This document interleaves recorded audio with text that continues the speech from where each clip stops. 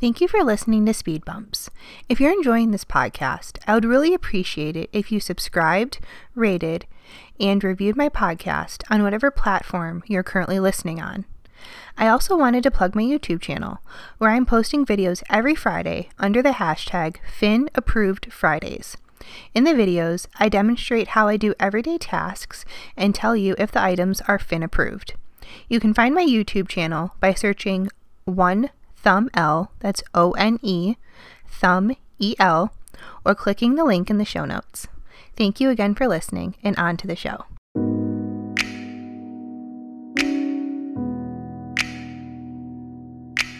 When you're driving, speed bumps force you to slow down. Some are big, some are small. Regardless of the size, they can really mess up your car if you go over them too fast. In this go, go, go world, society tends to have a negative view of speed bumps, but in my opinion, they don't have to be a bad thing. We all go through speed bumps in life, such as getting married, a spiritual awakening, having children, changing jobs, a trauma, and more. In this podcast, you will hear the various speed bumps that people have encountered and how those experiences have shaped them into the person they are now. Because every story has speed bumps, and that is what makes life interesting.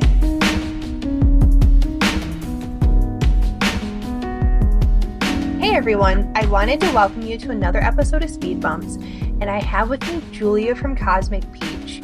I did have Lanny on, but that was more of a swap cast. This is Julia's my first guest of actually returning and sharing their story. And I'd always said I didn't really know how I would have a returning guest on Speed Bumps. But Julia has been going through this godly transformation, I guess we're going to word that right now. And I really wanted to dig deep into that part of her speed bumps and the things that she's gone through. And we kind of touched on that in her first episode, and I don't remember the number right now, but I'll link it in the show notes. But where she is now and why that transformation happened and how that all happened. And I'm super excited for you to be here, Julia. Yes, thank you for having me, Ellie. And I'm so honored to be the first returned prodigal child of the Speed Bumps podcast. Yes. Yeah, so I feel like the first time you and I met, you came on my show actually, and you shared with me a lot of your paranormal experiences, and I wanted to kind of return the favor and tell you about my speed bumps that I don't ever really bring up on my show because it's not related to my content. Right. But it is to yours. So we did like a swap in that way. Yep. And even since I've been on the first time, which is close to a year ago, It is. So much has changed. And I think even with your podcast, the great thing is that people are constantly evolving, and you might actually see that you're able to invite more than just me as a returned guest, because you might talk to somebody in 6 months and they're like, Ellie, I gotta come back on. I've had an awakening. I've encountered more speed bumps I need to talk about. Listen, I feel like we're always going through speed bumps. Like everyone. Mm-hmm. Some just are bigger than others.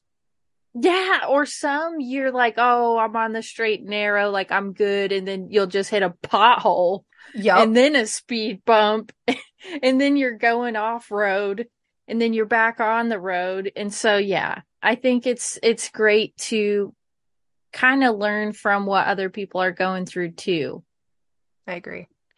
Yeah, I know in your first episode, you had kind of talked about a troubled past, we'll say, as like a teenager. You did, drugs and kind of all the things that aren't great. But your grandfather was actually a preacher, correct? Yeah, he was. He was a pastor, and he was an alcoholic before he got saved, and he wasn't great to my grandma. He was, just a drunk. And my aunt was actually, I think she was like 15 or 16. And she went to this pop-up tent revival on the side of the road one day in Kentucky, and she got saved and she came home and she was so on fire. And my grandpa was like, don't let me catch you back down there with those kooks. Like, do not. And she just kept going and she kept talking about it. And eventually she brought him, and then he got saved and he brought my grandma and then my mom and then my other aunt. So, that's kind of how it started. And he moved the family from Kentucky to Ohio for like job opportunities. Cause Kentucky was so like, either you worked in the coal mines or you had to farm or do something like that. So he wanted something a little bit more, industrial, I guess. So they moved to Cleveland, but really he felt like this longing to be more than just a factory worker or something like that. So he started evangelizing, and then eventually he had a little storefront church next to like a Kohl's or something like that. Yeah. And then he saved up money and he built with his own hands a church and a little house next to it. So everybody knew where he lived if they needed him. Yep. And that's, how I grew up. I don't really remember him ever being anything other than a pastor. But with that, you get like the crazy pastor kid syndrome where you grew up in it and you spent a lot of time in it and you start resenting it. Yep. After a while. And that is where I kind of felt like it was something fun for me to do, but I didn't understand really the meaning behind it. Yeah. Like, we were there after school most days practicing all the songs and whatever we were going to do. And we were there Sunday morning, Sunday night, Wednesdays, and then, Monday, Tuesday practice. And then you get to the point where you're like, I don't want anything to do with this anymore. Like, this shit is for the birds. And, my dad was just like on drugs and doing this and doing that. And I just felt like it wasn't necessary for me to keep up that kind of lifestyle, like the church lifestyle, because it didn't appeal to me anymore. But I've always been a conspiracy theorist. You know that. And I thought that being a Christian was somehow not enough. Like it just, to me, it's been so watered down over time that when you think about it, you're like, it's lame, because how could all the answers be in Christianity? And when you look at this, it's like, should I be Buddhist, or should I do this, or should I be more spiritual this way? Or maybe the Egyptians had the answers. Maybe the Africans had the answers. What should I believe? But it's not Christianity, because that's so old and lame. And like, I don't like wearing jean skirts. So that can't be it, right? Yeah. And like diving into conspiracies, you start to notice that there's a trend, and it's a very small, subtle trend throughout all of them. And when you get to the end, you realize that they all lead back to Christianity in some way. And then that's the biggest cover up of all time, if you ask me. Well, and it's not just that it leads back to Christianity, it leads back to the Bible. So biblical. Biblical texts that can be verified through other ancient texts. And all of these questions that are alluded to in all these references, they're all in the Bible. But because of translations and over periods of time and the Apocrypha, some of that information isn't always known. And I have yet to read the Bible all the way through. I don't know if you have. I have not. I don't know many people who have. And yet a lot of people claim, oh, the answers aren't in there. Well, how can you claim the answers aren't in there if you've never read it? Yeah, and it's odd too, because I've had it beaten into my head since I was little, so I remember a lot. I've read a lot myself, but not all the way through. God, that would be a nightmare for me because I can't sit still most of the time. I'm definitely more of a podcast kind of gal. So if they make it on an audio book, maybe I could get through everything, but I really do try. I have a study Bible and it's in like an easier translation to read. Mm-hmm. And they have little Cliff's notes at the bottom. So after you've read the passage, you can go down and it even breaks it down further as to whose dad was this and whose son and the descendants and everything, which is really wordy and Yeah. it can distract people. But the thing is,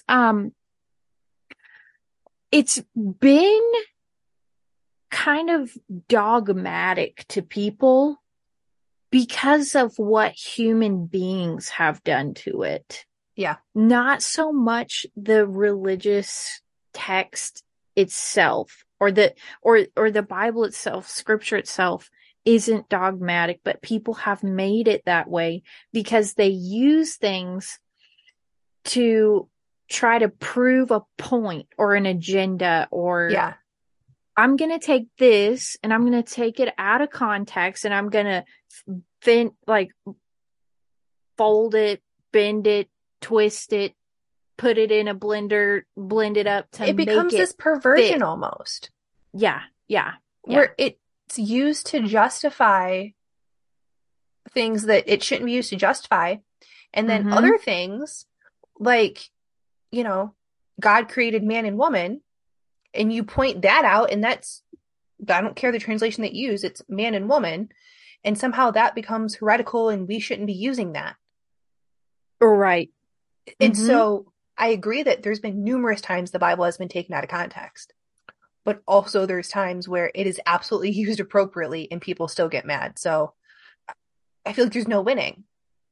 Yeah, and I almost think looking back on it when I started kind of my conspiracy theory journey, learning about paranormal activity or cryptids, or I was so gung ho on aliens for the longest time and I was obsessed with ancient aliens. And I, as a pompous ass, was thinking to myself that I will be able to figure it out. It has to be more than just Christianity because these things aren't in the Bible, which they are in the Bible. You have to look for it. So I thought, as the pompous ass that I am, I was going to be the cutting edge of what it really means to be human and what is in the sky. Is it God or is it aliens or is it a being of some kind? And I was going to figure it out. But all I ended up doing is proving to myself over and over and over and over again that it's all biblical and it's all following this timeline that's been laid out in the Bible, and that the reason why things are so evil in the world is because it's a spiritual war and it's a war against Christianity more than any other religion. And you have to ask yourself why that is. Well, and if we're going to take this back to your type of your podcast for a second, because you're all about conspiracies and things like that. Typically, when something is attacked so vehemently, that means that there's truth in it that they just don't want you to know. I cannot think of any other religion in the world that is attacked so voraciously as Christianity. Oh, amen. And so why is that? Why is it that the Bible is so evil to most people? But we still have in God we trust on our money, and depending upon your courtroom, you still have to put your hand on the Bible to swear that you're telling the truth. So, but yet it is attacked. And if you try and put up a monument of the Ten Commandments or a scripture verse, you're a bad person. You don't support this group or that group or whatever. But for me, if you're attacking something so intensely, I want to know why. And that makes me want to dig into it more. And not that Christianity is a conspiracy, just. No, right. You're saying the conspiracies that people have come up with usually are to do with, so I'll tell you what had really opened my eyes recently was randomly, I clicked on a Netflix show called Ancient Apocalypse because I was still aliens at the time. I was like, oh my God, I was like, no way aliens didn't help build all this stuff. Like, I have to watch this. All the pyramids and stuff. I would say aliens definitely came down and were helping build these things. And so I click on it. It's Graham Hancock, an ancient aliens guy. Yep. And I'm going through the show, and every time he goes to a new location and presents the information about it, and then presents this flood story, I just, in the back of my mind, had such a subtle whisper. And I was thinking to myself that this isn't aliens. This was right in front of our face the whole time, that he's talking about the flood. And then you think, why do all of them have giants involved in building the pyramids? Well, what happened before the flood? Oh my God, it says right there in the Bible that the fallen angels came down and were procreating with human beings and creating these giant beings that were capable of advanced technology and architecture and doing all this stuff. And it's not aliens. We had the answer this whole time. But those are it's mentioned in the book of Genesis, but a lot more detail is in the book of Enoch, correct? Yeah. Mm-hmm. And so the book of Enoch is a part of the Apocrypha, or the books of the Bible that are taken out. So if you go and buy your typical Bible, wherever you buy your Bible, there are certain books, Maccabees 1 and 2, the book of Enoch, the Gospel of Judah, Judas, they're not going to be in your quote unquote standard Bible. I've heard that the Ethiopian Bible has the Apocrypha in it, which I would be uber interesting to see where they place those books in order of the Bible. Do you know? I don't know, but I think it's irrelevant. I think that they're good study material if you want to dive more into a conspiracy realm.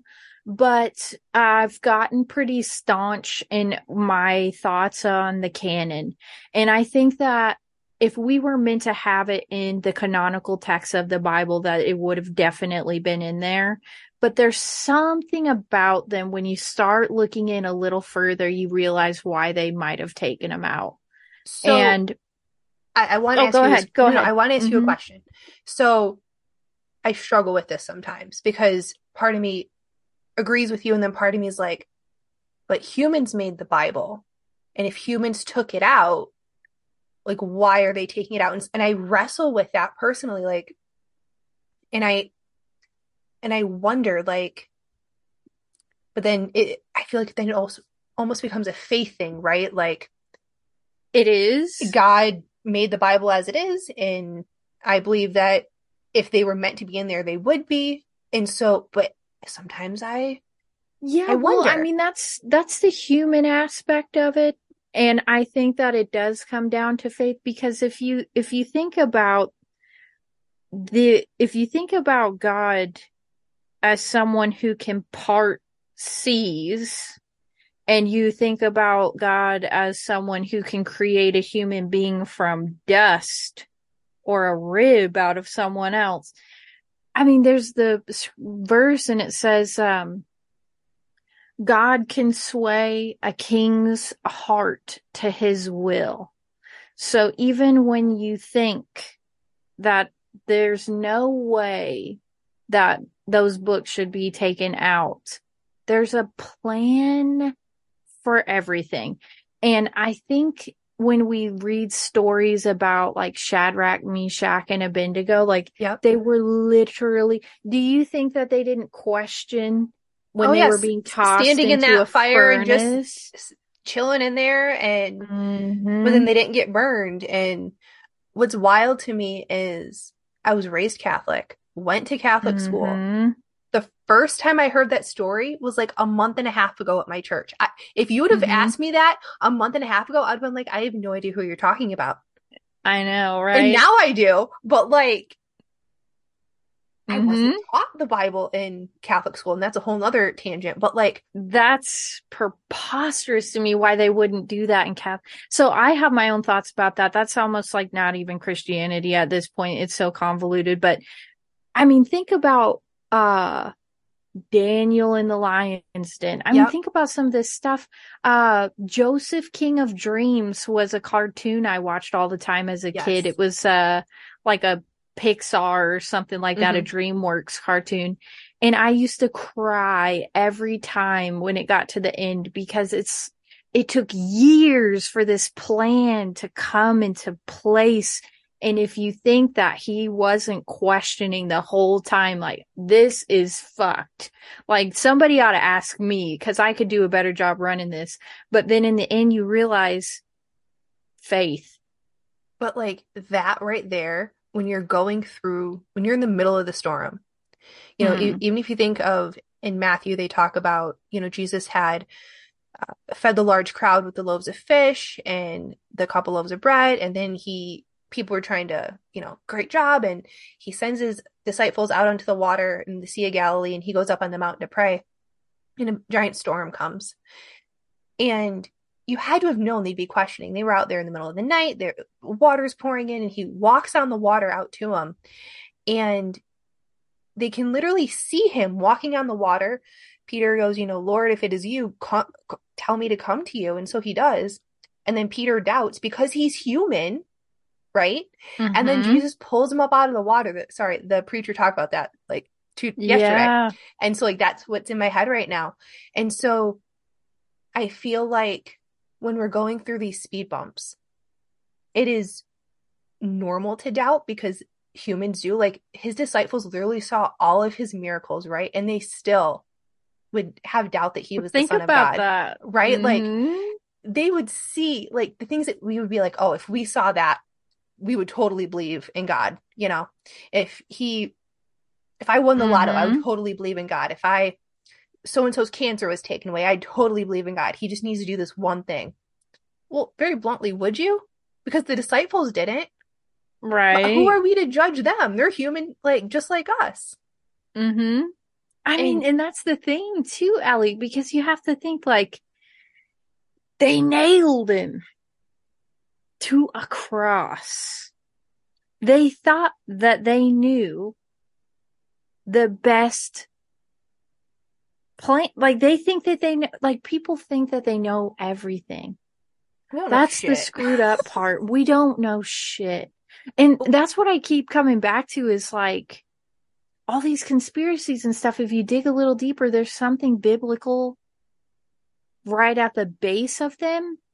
And I think that when we say, like the Book of Enoch, for example, and I don't know if you remember this from my episode, but it's 99% sure that was Cain's son who wrote that. Yeah, I remember. So you do the 3-part Nephilim series, right? 3-part? 4-part, sorry, 4-part. And then you recently had Gary Wayne on.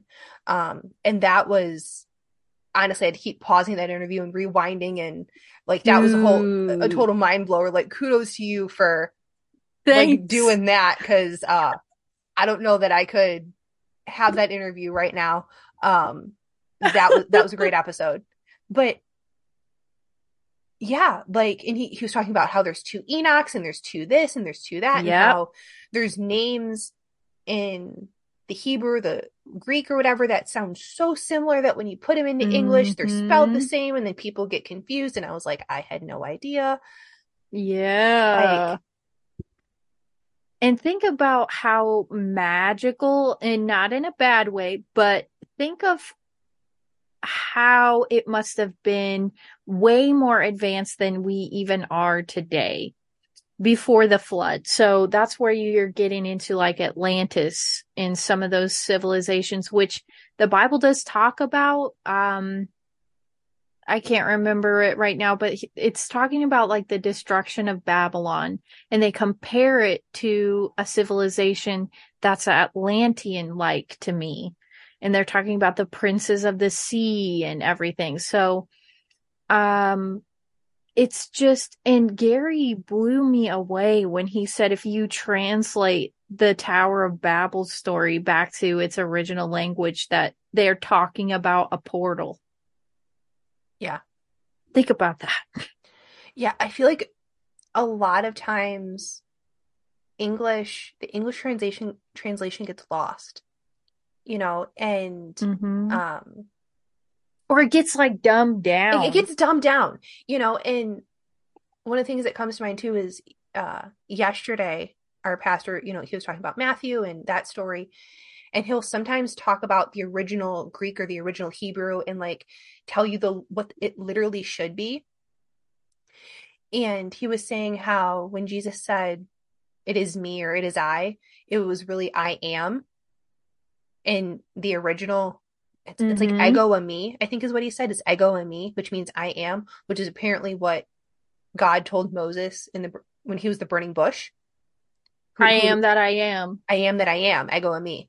And so, like, but that's not in the English. Like, I I would, know. like, I wish, You could speak different languages. yes, like, and read it and be able to understand it. And that's a whole Mm-hmm. nother alphabet. And I'm not saying it's impossible, but like, I wouldn't even want to trust a translation of like, here's the Hebrew, here's a quote unquote literal translation. Like, I would want to learn it because I would want to make sure that they're doing it correctly. Yeah. And so that's my thing. I kind of try to read the story and then discern what I think it might mean. I see doorways and mountains carved out. I see obvious signs of technology in Egypt and some of these other sacred sites around the world. And I understand that they were way beyond where we are even now. And then you get the flood and the reset, literally a reset. And we had to start again from zero. And a lot of that was lost. I think that there were survivors of the flood, both Nephilim survivors and human being survivors. But they had to make a new way of surviving after a cataclysm like that. Yeah. And, I read it and I go, this probably means so much more. And you just kind of feel like you read it and you're like, I feel like this is like very significant. So, talking about the flood story for a second, Mm-hmm. the rainbow was like God's ultimate promise to us, right? That he would never flood the earth Mm-hmm. again. And I feel like that has been co-opted by certain groups Oh, see? and twisted and whereas before Perverted. and perverted because it used to be rainbow meant God and now It's a it sexual doesn't. preference. Yeah. Mm-hmm. Mm-hmm. See how they use things like that to pervert people's minds? They take something so gorgeous and beautiful, like a rainbow, and they turn it into like butthole sex. Now, you think about that, Yeah. Ellie, and I just like to keep it 100% real. And Yeah. I'm not judgmental, but I am pretty stouch on keeping things pure. And I think that's convoluting things to take something like that and turn it into a sexual logo. But it's like our DNA as well. It's already perfect from God. We have a little bit of a God gene in all of us. And what else has been happening recently is they're trying to Alter alter. things with Yes. Jabberwockies. Yeah. Mm-hmm. Yes, we still talk in code here because Yeah, we do talk turkey basters. yep, turkey basters, because the powers that be, they can get a little angry if we're too direct. So Mm-hmm. hopefully y'all can read between the lines in that one.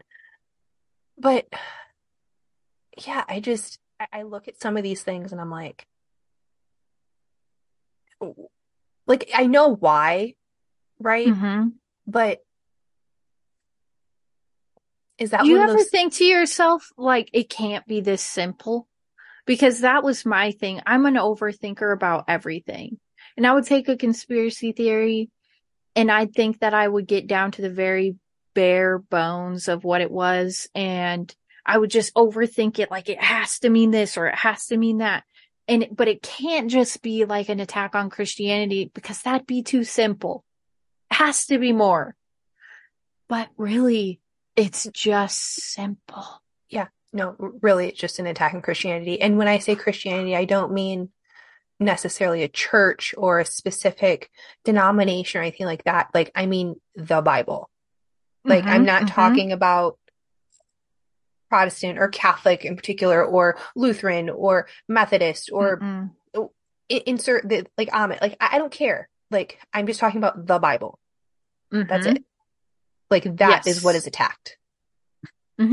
Yeah, because they don't want you to be saved. Simply. They don't care, like Pentecostal, Baptist, Lutheran, whatever you are. If you're saved, you're a threat. Yes. So, I mean, we fight amongst each other, whatever, that's on us. Right. That's what humans have done to it. But the whole point is taking what used to be sacred and inverting it and twisting it and convoluting and perverting to the point where we have no genders, no age of consent, nothing. So we're going to go down the perversion road here for a second, and not in a weird way. So in the Bible, it states man is the head of the household. They list certain masculine traits and certain feminine traits. They call like a Titus 2 woman, a Proverbs 31 woman, things like that. Like, there's descriptions of how a wife is supposed to be and how a husband is supposed to be. And husband marries wife, and that's the only equation there is. Male plus female equals family. Like, that's the only equation. Yeah. Like 2 + 2 = 4. That's it. I used to, I guess, fall into the, ideology, right, of that boss babe mentality of you have to make more, you have to do more, your career comes before kids, like delay kids, but you want to have the best career and, never rely on a man because that's a bad thing. You need to be an independent woman, and heck, there's whole songs about it, right? And if you dare to say, no, I do see my husband as the head of the household and I respect his opinion, and, I'm going to listen to him on things, and we're a team, and you say things like that and people are like, oh, you're so oppressed. And it becomes this. Think about that. Like, I don't think that's oppression. I think having to survive on your own and casual sex and never knowing what love is and chopping off your boobs, I think that's oppression. Yeah, I do too. It really hit our generation hard. It did. I remember even as young as maybe like 4th, 3rd, 2nd grade, this wave of you don't need a man, and you don't need to do this, you don't need to do that. And it's almost taboo to say that you want to just get married and have a traditional household. Oh yeah, if you say you'd be happy barefoot and pregnant in the kitchen, you're like you're medieval, anti-feminist, you're medieval. Why do you want to push women's rights back? Like, you're attacked. And it's like, whoa, whoa, whoa, whoa, whoa.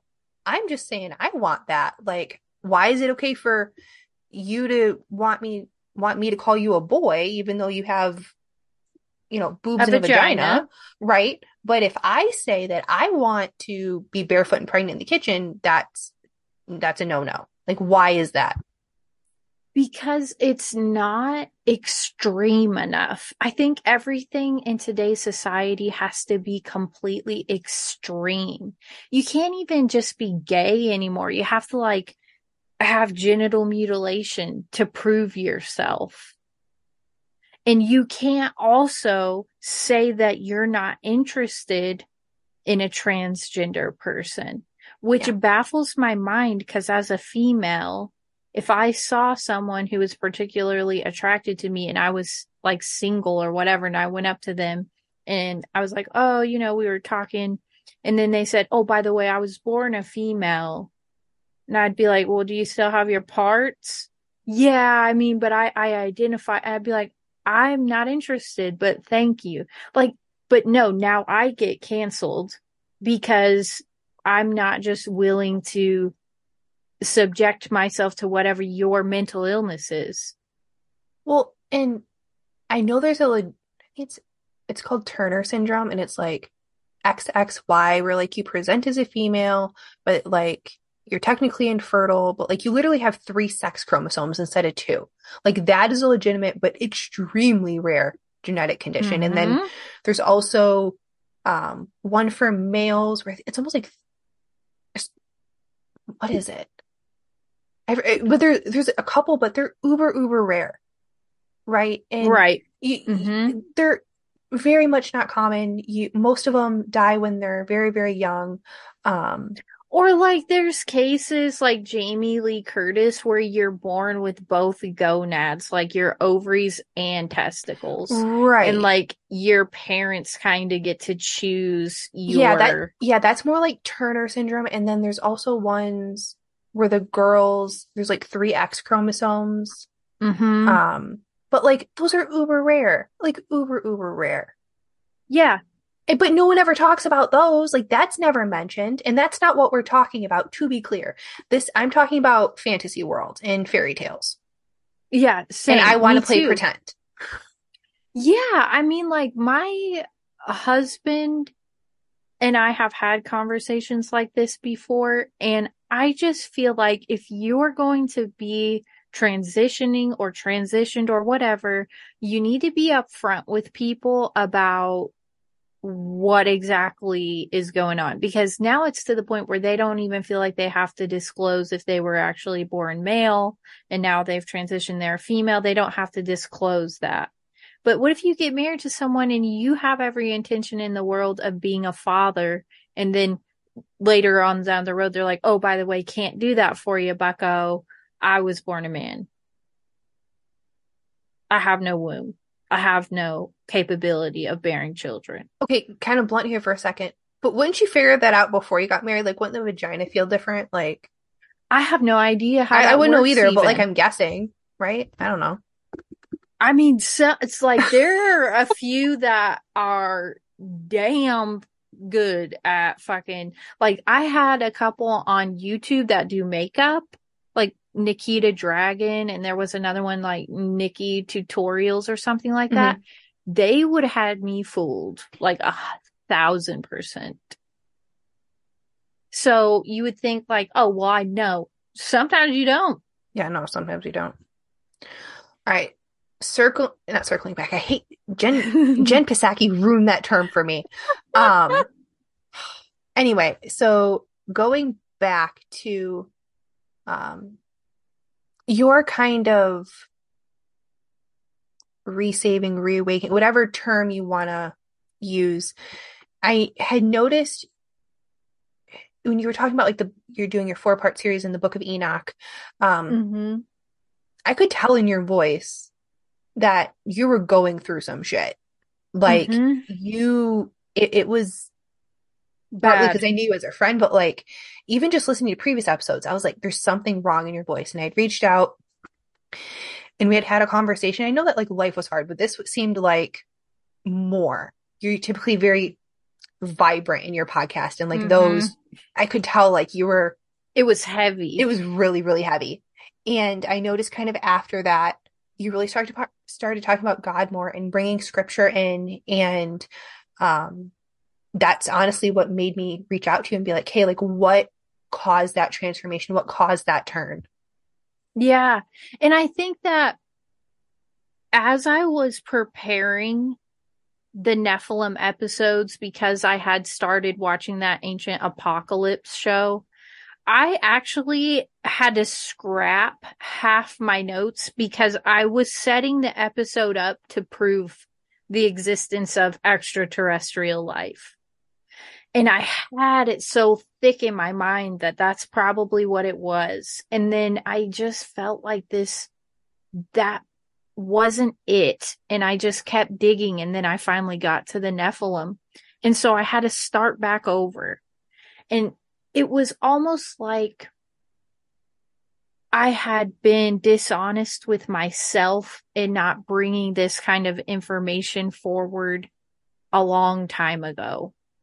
I wanted to fight it so badly because I didn't want to say, I've been wrong this whole time. Like nobody wants to say Yeah, that. no one wants to say they're wrong and eat crow. Like that's a tough pill to swallow. Yeah. And I had already done a presentation on my Third Eye podcast. I did a 2-part presentation on the Da Vinci Code and proving that there's probably something to the Mary Magdalene thing. And Hmm. I had done all this research and I was so proud of it.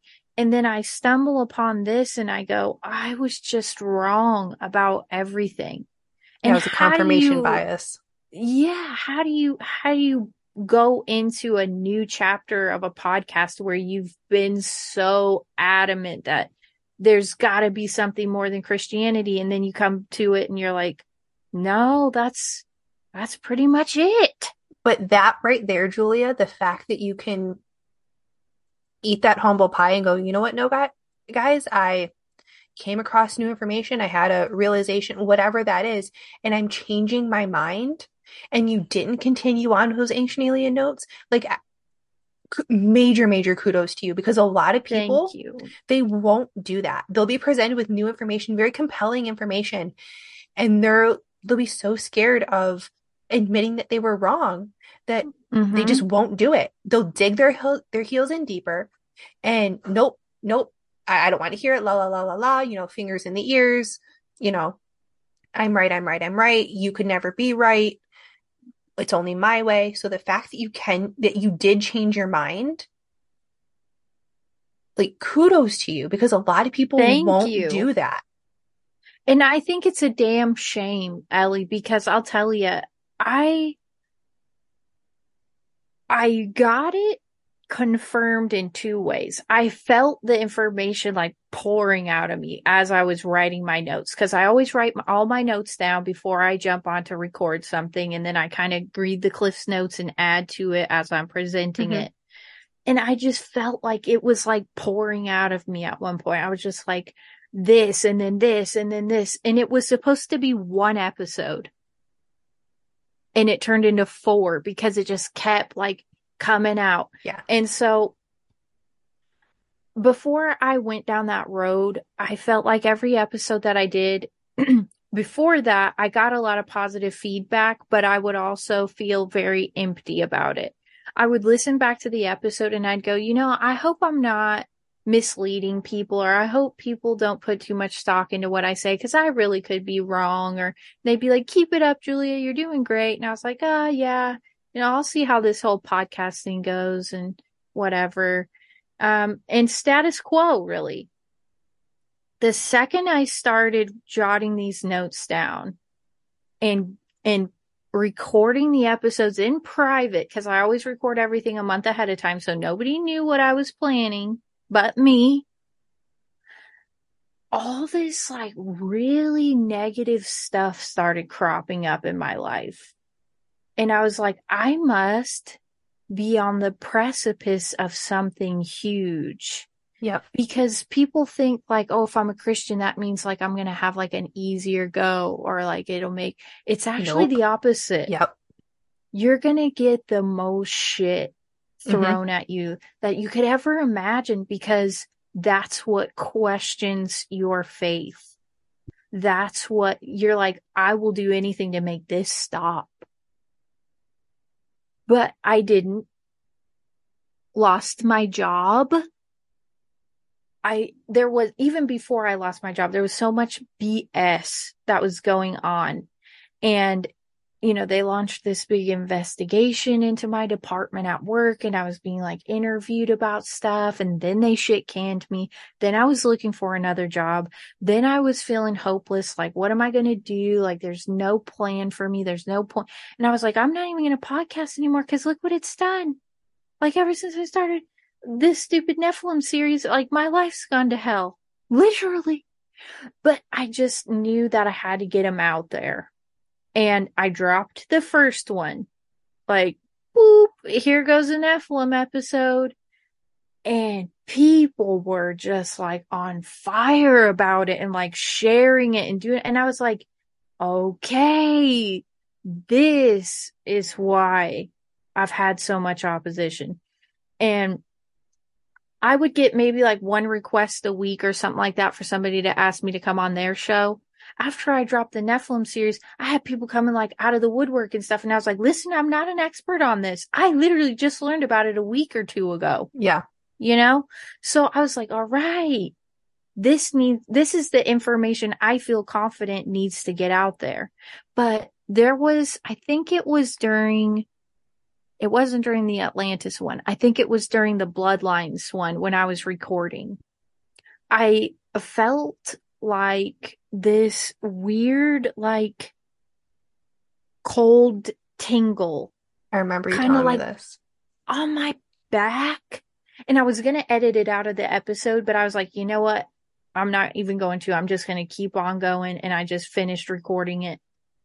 And I listened back to it. And I was like right in the middle of like, you know how I get like when I'm. Oh, yeah. You were in the middle of talking. Yeah. Mm-hmm. And so I just never had like a physical presence crop up against me while recording anything else. But then when you start talking about the Nephilim, it's like I had power outages. My laptop would just randomly stop recording in the middle of it. And then I'd have to go back and I'd be like, 16 minutes of the episode is missing. Go back, have to I mean, Ellie, you think about that. Never that much opposition on any other episode. It was smooth as butter. The Right. second I start bringing up some biblical stuff, all of a sudden my life is turned into turmoil. Well, and I think what a lot of Christians don't want to admit is there is a spiritual warfare aspect, but Yeah. it has been reduced to things like poltergeist and all of these. It's been put in Hollywood. So then if you do believe in it, it's either your total woo-woo, right? And Ouija boards and shit like that, or it's everything is a demon and you automatically need an exorcist. Like, oh, right. Yeah.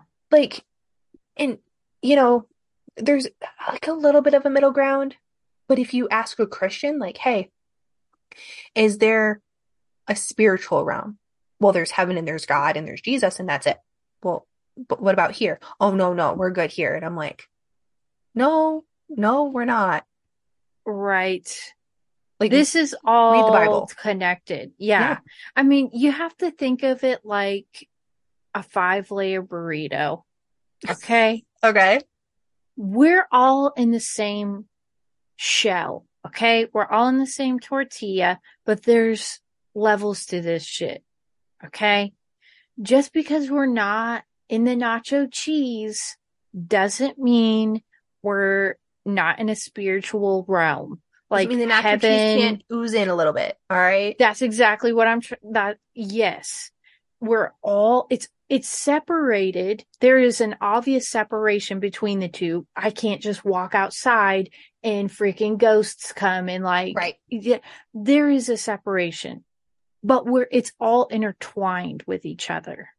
Well, and like you were saying earlier, I feel like people think, oh, I'm going to become a Christian and then everything is going to be peaches and rainbows. Hunky-dory. Hunky-dory, right?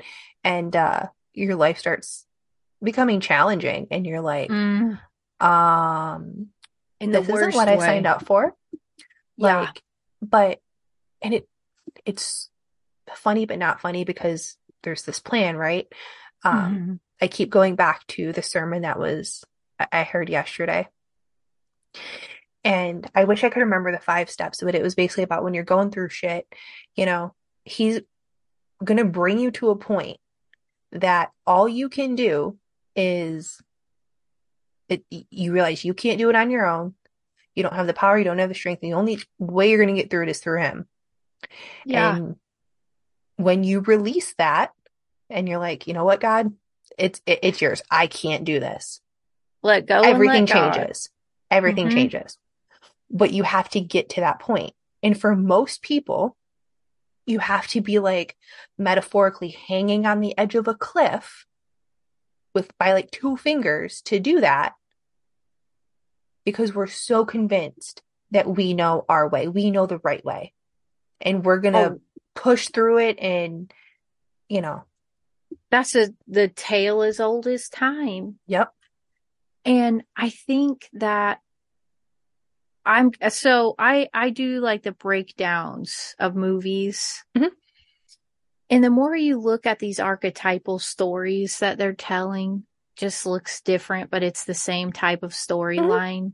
You realize that free will is all that you have.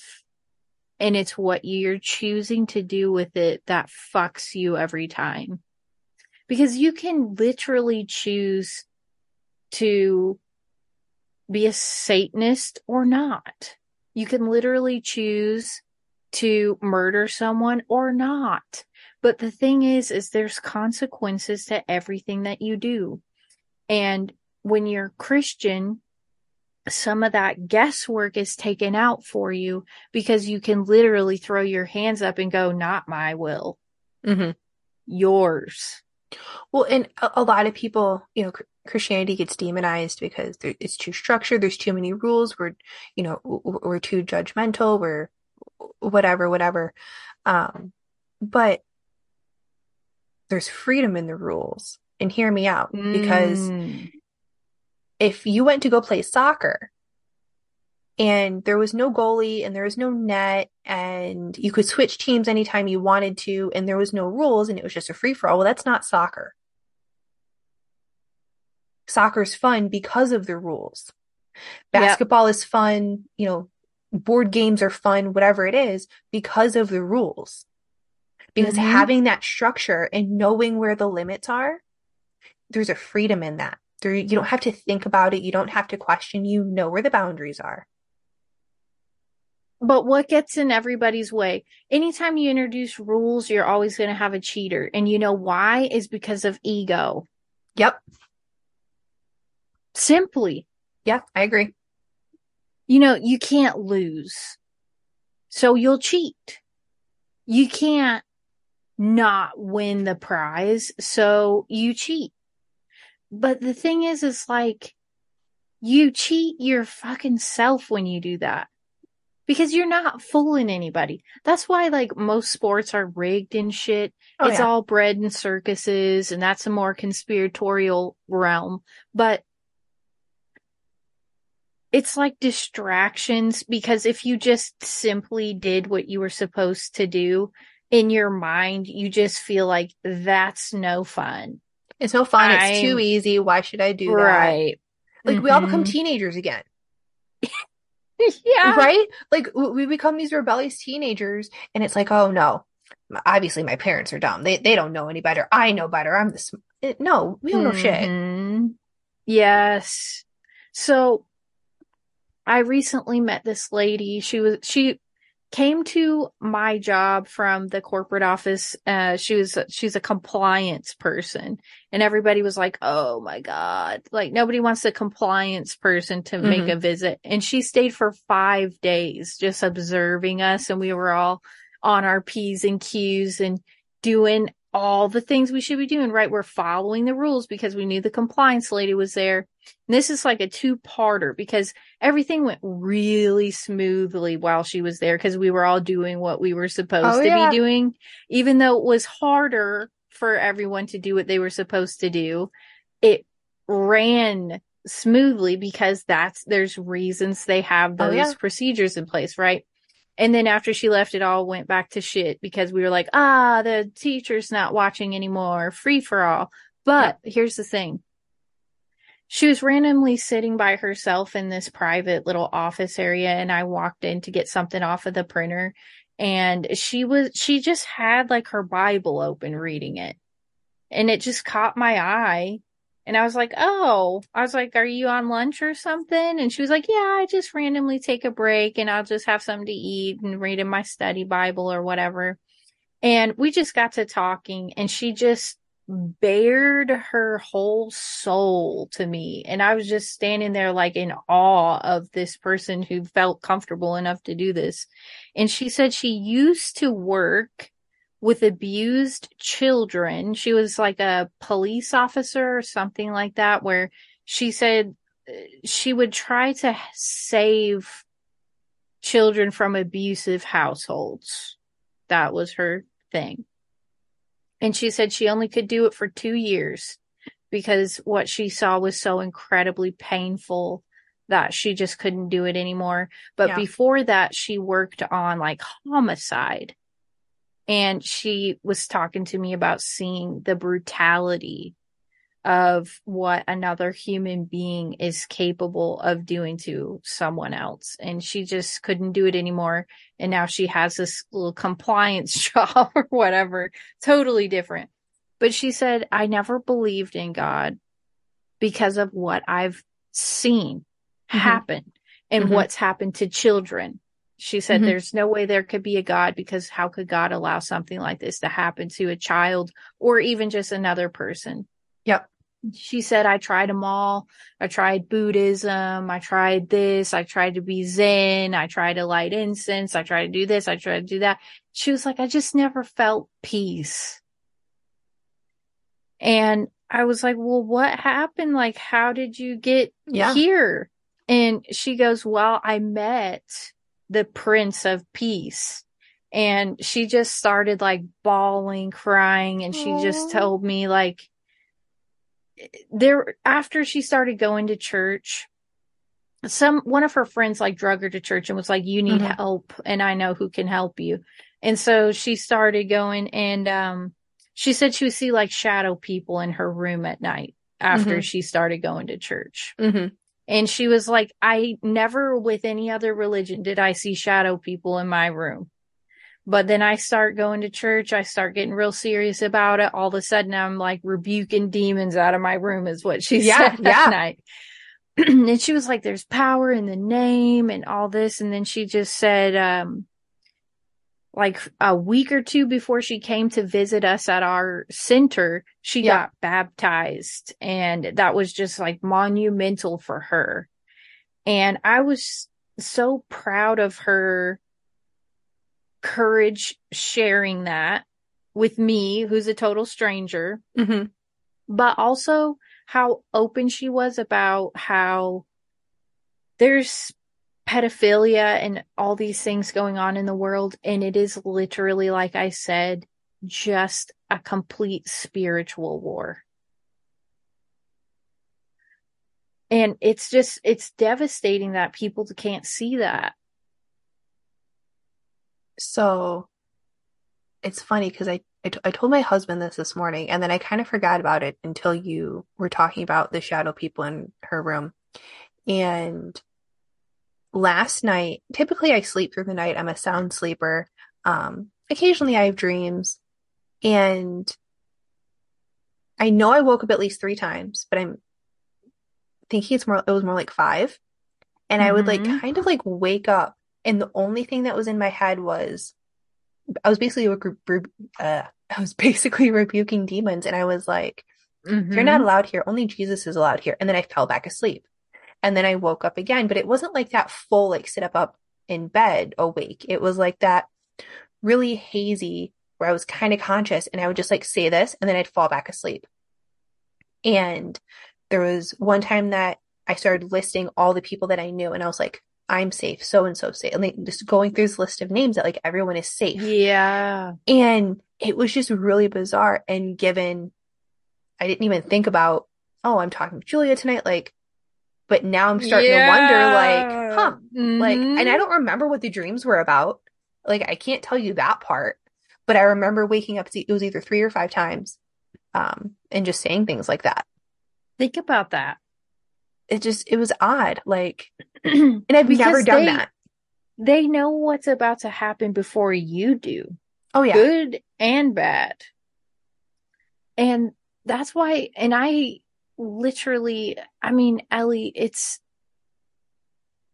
not easy to stand your own ground and to Nope. double down on faith. It's really hard, actually, because, and I'm sure you thought this too when you heard my more recent episodes, that it's kind of a phase, and maybe like in 6 months from now, I'll be like moved on to the next thing.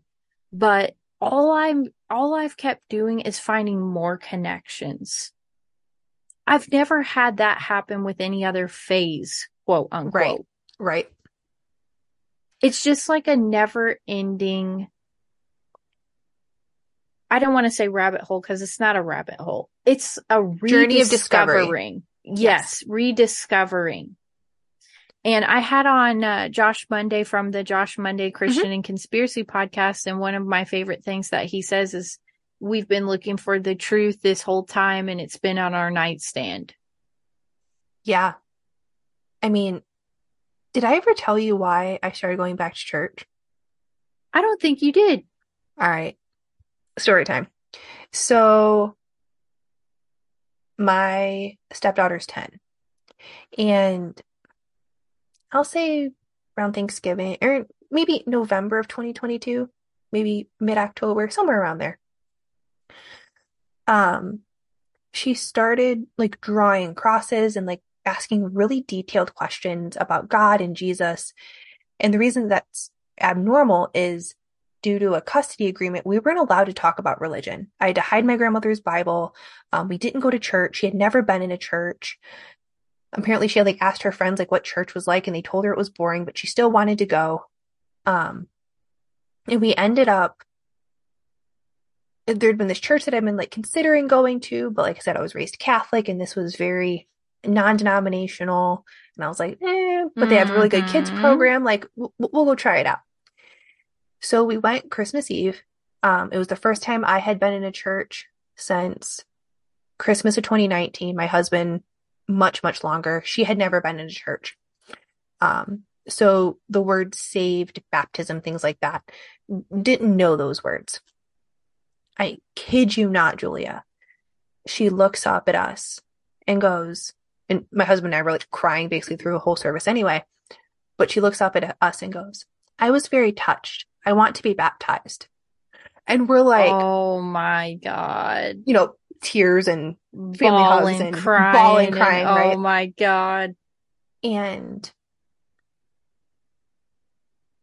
I've learned more going to this church in 4.5, 5 months than I have the entire time that I went to a Catholic school and Catholic church twice a week. Like the way they connect the Bible in, make it understand in a way that Mm-hmm. today, but like also that what was written thousands of years ago is still applicable today. Yeah. Like for me, this isn't a phase. No, it's not. It That's the it is thing. very much a rediscovering, as you said. Mm-hmm. And you have to think that in the Bible it says in order to get into heaven we must become like little children. Yeah. And I think that's very true because there's an innocence there. Did you happen to start this? I know you said you started the Nephilim series and then your Mm-hmm. life went kind of off the rails for a bit. Um, but I felt like, and maybe I'm wrong, maybe I'm crisscrossing you with someone else, but I felt like you found the Bible, rediscovered Jesus type Mm-hmm. deal. Then life started to get a little crazy, and then life got really crazy. And it was almost like had the Bible not been there, you wouldn't have had that support system. My sister actually showed up randomly to my house one day with a Bible with my name on it. Randomly. And it was just, I was cleaning house, Ellie, in my freaking PJs. No makeup on, hadn't even brushed my teeth yet. And then she's just knocking on my door. And I'm like, oh my God, this is the last thing I want to happen right now is entertaining someone. And she's like, I just wanted to stop by. I just had this on my heart. I got you this study Bible. And she had my name engraved on it. And I was like, if this isn't a sign, I don't know what is. Yeah. And so I lost my job, was scared to death I wasn't going to be able to pay bills and do this and do that. Love my new job. I mean, I get almost every Friday off. I have a lot more time to work on my podcast. But you And got the it's Bible like, and then life kind of went crazy, right? yeah, I mean, it actually started calming down for me. Okay. Okay. It started calming down, and I just had to get used to like working my new schedule because Hmm. it's 4 10s instead of Okay. 5 8s.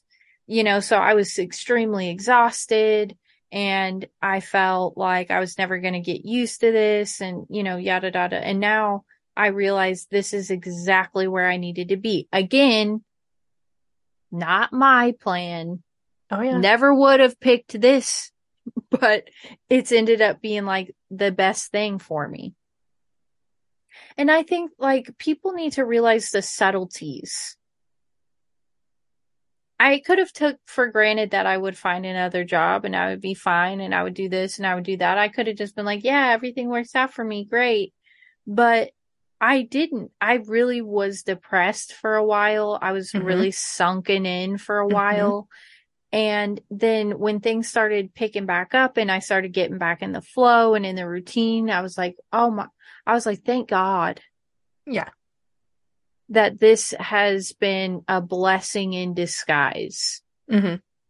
I didn't even like my old job. I just did it Yeah. because, I was comfortable and didn't want to change. Nobody likes change. So I probably would have stayed working there for as long as I could, just so I didn't have to reintroduce myself to a brand new group of people and like, oh, I'm the new person and now I got to learn this new job. And nobody likes to do that. No, because that gets put outside of your comfort zone. No one ever wants to be outside of your comfort zone. And, if you're thinking of that new job or moving across the country or whatever that is, right? Um, it's scary and but do it. Like Yeah. you have to take that leap of faith. And sometimes we don't make the right decision, right? Like sometimes we fall flat on our face Hardly because ever. we push through things that we shouldn't. Um, but when you're in the middle of it, we always want that immediate end. We want that immediate, be able to see the light at the end of the tunnel. Mm-hmm. And it took me, let's see if I can do math here. May 6th of 2014 to August 2019. 4.5 years, 5.5 years. Okay. Mm-hmm. That's when I was hit by a car. So I want to explain how me being hit by a car is the reason I'm married today. I was hit by a car, body totally broken. Go listen to my story for all that. Met a guy who I then married, who moved me to the state of Connecticut. And I divorced him, but in the state of Connecticut, I met my now husband. Had I not been hit by that Right. car to meet my ex-husband, I never would have met my current husband. So that whole time, that was absolutely awful. And I'm questioning myself and PTSD. Like it took years. You might not see the light at the end of the tunnel or understand why until years. There's a reason that we can't Years. see. Years. Like we might not ever be able to see until we get to heaven, right? But years. Mm-hmm. And Talk about a long game. I tell my husband because sometimes he's like, how do you know? And I'm like, you're the reason that I know that there's a bigger plan. You're my Mm-hmm. proof that there's a bigger plan. Yeah, I mean, so even think about the chain of events. So for me, if my aunt, 70 years ago wouldn't have had a hair up her ass to go to a pop-up tent revival in the middle of a field in Kentucky. And continued to go. Ellie. Right? Like the long game. God plays a long game here, people. The long game. And that's why it's so hard, because we've been trained with TikTok and Instagram and Facebook for the instant gratification. If you can't see the results within Amazon Prime 1-day shipping, then it's not interesting to you. And I feel like a lot of people think that they'll lose their identity in Christianity because they see Christians as a group of maybe judgmental, hypocritical assholes, or that we have our heads shoved in the sand, something to that effect. And it's so individual. I mean, but you can say that about any religion, any profession, any category that you want to put people in, right? You could say that about teenagers or the elderly or white people or black people or Jewish people. Like, name the group, right? Lumping people together rarely works out well.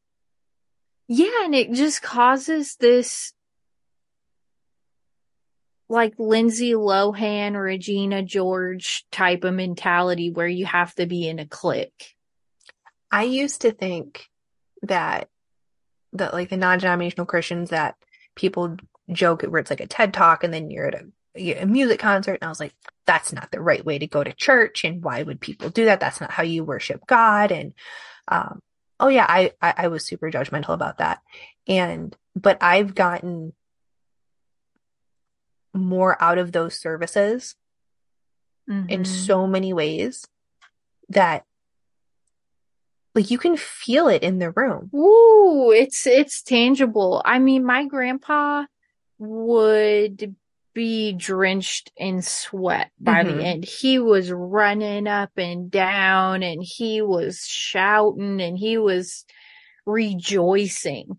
And it was so infectious. Like you could feel something tangible in the air, that like you were crying and smiling at the same time, and you were, raising your hands, and just, it was just joyous.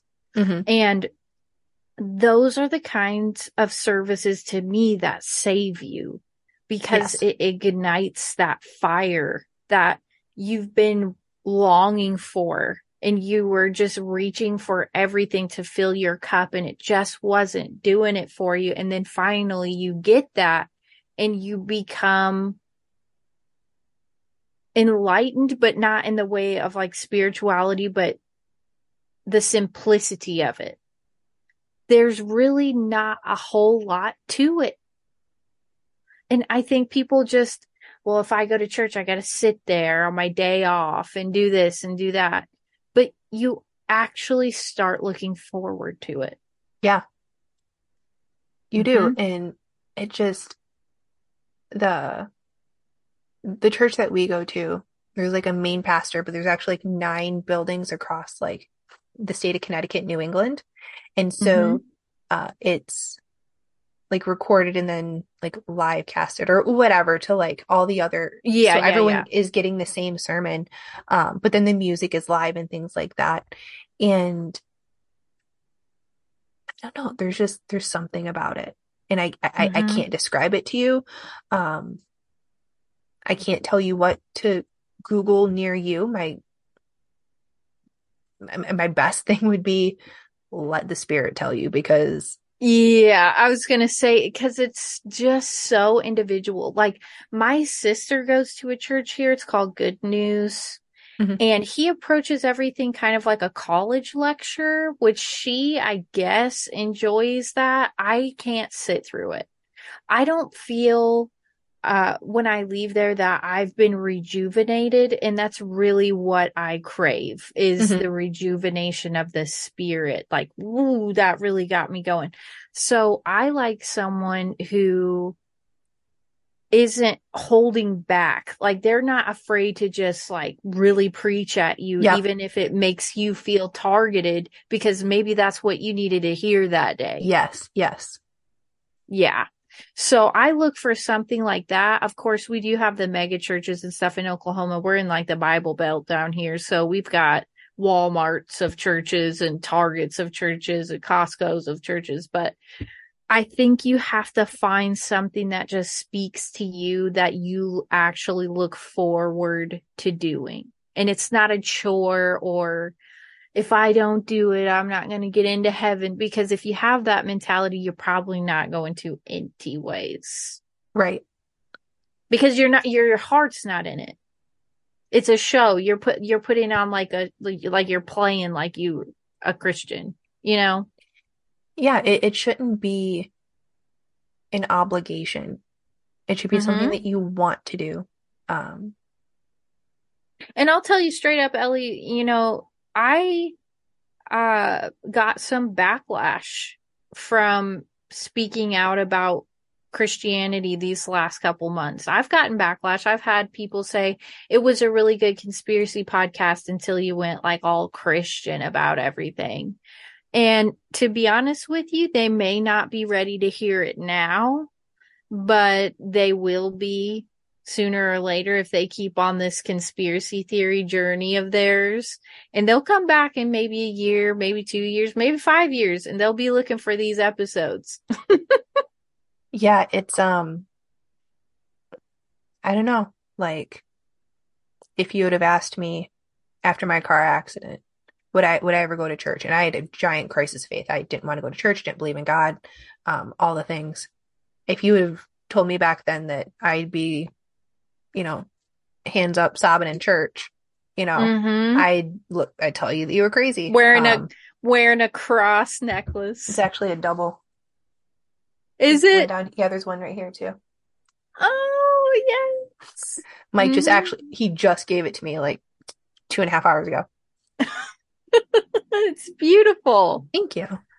But think about that. I mean, it's just, and I don't like to be repetitive or anything, but I know what it's like to look in from the outside, and you do too. Mm-hmm. And look in on it and go, they don't get it. Christians don't get it. There's so much more, and they're so ignorant because they think it's just about. And they're blissfully unaware. They're just happy all the time. They don't really know. Yeah. They've never gone through anything. Oh yeah. Mm-hmm.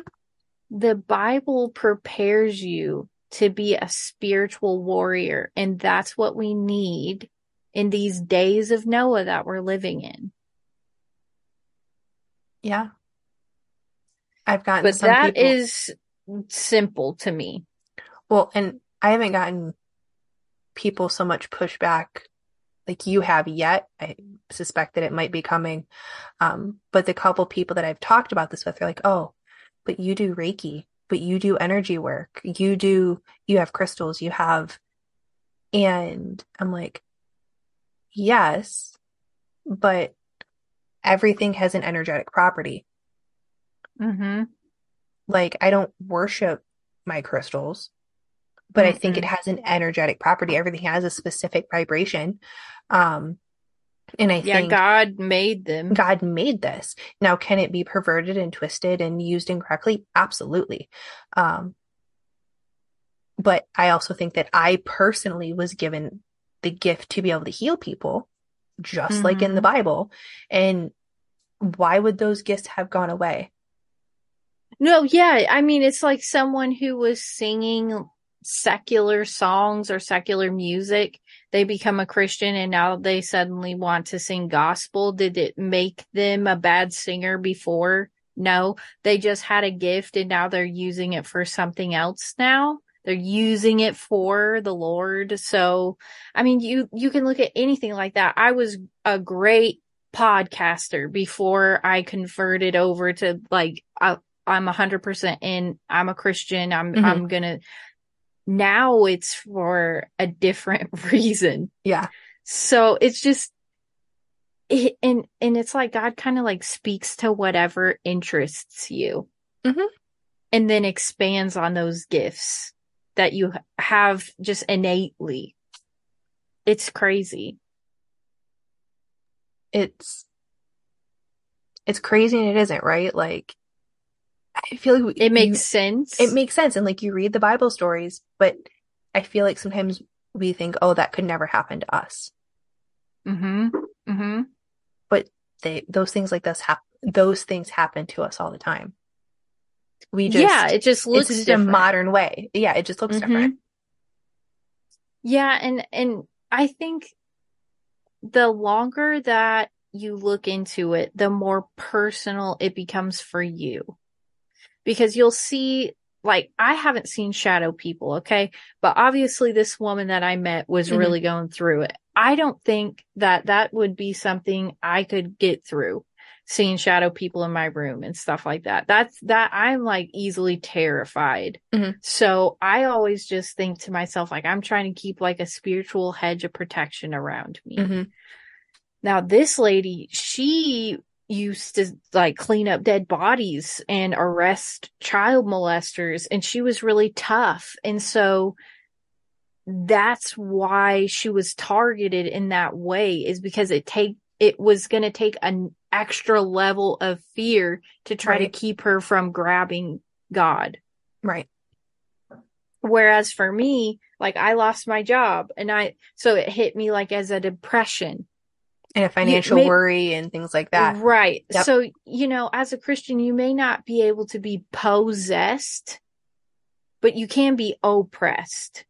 Or obsessed. Yeah. So that's what I would say is like, it's just so personal to you. And that's why all your greatest fears, God knows them and the devil knows them. So you got to be careful. You have to tread lightly with how much you're putting out there. Like, oh, yeah, this or that. And then all of a sudden you're wondering why that popped up into your life. Don't actually give that too much energy because you don't want some shit Well, cropping and up. people, and this maybe refer to that as manifestation or whatever, but I feel like that just goes back to everything, goes back to the Bible. And there's maybe some newer terms for it, but it's all the same thing. Mm-hmm. Yeah. That's why I think there's like a Gospel of Judas. And they try to spin it in the way that like Judas was the good guy or something like that, that he was chosen for that specific role because he was stronger, like in his spirit, he was strong enough to go through with something like that. Hmm.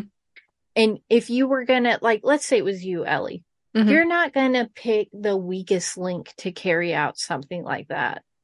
You're going to choose someone you could probably trust and who would do it no matter how voraciously they didn't want to, Hmm. just because you told them to do it. Hmm. So that's interesting. But in the back of my mind, I think of how we surround ourselves with Judas's like on a daily basis, Hmm. and they would sell me down the river for 30 pieces of silver, no problem. Oh, absolutely. And right. So it's again, you have to use like that discernment with everything, your friends, your family, situations with your kids, jobs, everything. You have to have that capability. And I don't think that's witchcraft. Like, I don't think that's, you know what I'm saying? It just is a different term for something that all the woo woo people talk about all the time. Yeah. And Intuition, right? yep. Yep. Just anything can be twisted and perverted. Like Mm-hmm. you name it. We talked about the rainbow earlier. Uh,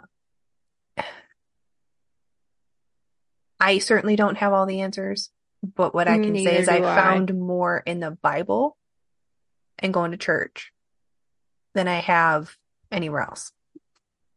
And that's why I'm so glad that you and I met. I think that was very much a divine appointment for what was to unfold Oh later yeah? in both of our lives.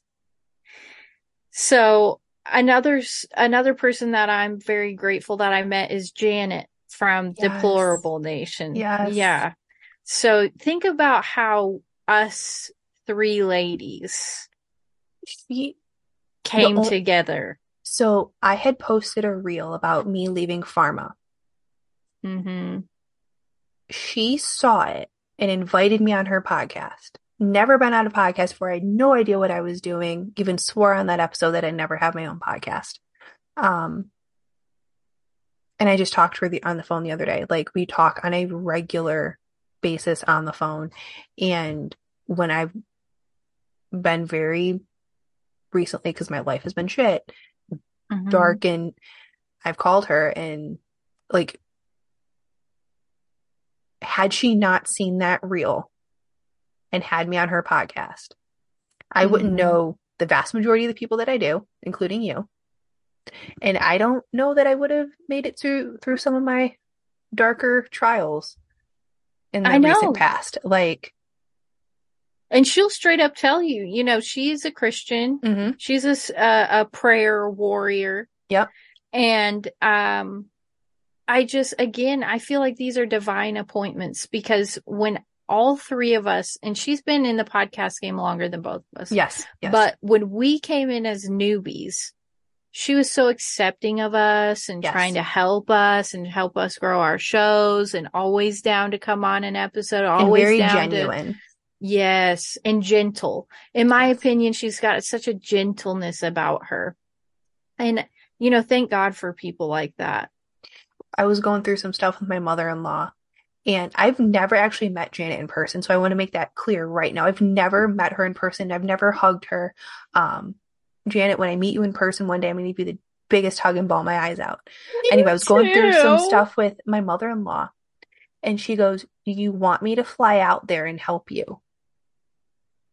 And I was like, "You don't have to do that." She's like, "You say the word, and I will fly to your house and help you." Like, Think about that. think about that. I've never met her, like in Mhm. person. Had hour-long conversations with her on the phone before, like multiple hours, but I've never met her in person. And for her to offer that, like when It's she's praying for incredible. you, you know she's praying for you. Yeah. It's not just like something she randomly posted on Facebook. Thoughts and Yeah, yeah, prayers. yeah. No, that's not Janet. It's Right. you know she is. And I'm so glad that we met, Ellie. We've I won't say circle back. We've come full circle There though. we go. There we go. We have Julia. Thank you for coming on. I loved it. Me Thanks for too. having me. I I love you. And one I day I'm love going to you meet you in person too too. and hug you, and it'll be great. Yeah, we'll have to have a real conspiracy sleepover. Yes. We're gonna have bacon and eggs for Oh, I breakfast, don't do bacon. My bacon gene's broken. pancakes. What? My bacon gene is broken. I don't do bacon. Yeah, right. No, no, ask my husband. He jokes my bacon gene is broken. I don't eat bacon. Ham, I can do ham. sausage links. I can do sausage links. All right, and then pancakes and or Waffles. waffle. Waffles. Belgian Waffles. waffles with whipped cream. Yeah, Homemade with whipped and cream. some like little strawberries and bananas and Yes, stuff. yes, yes. Hmm. Yeah.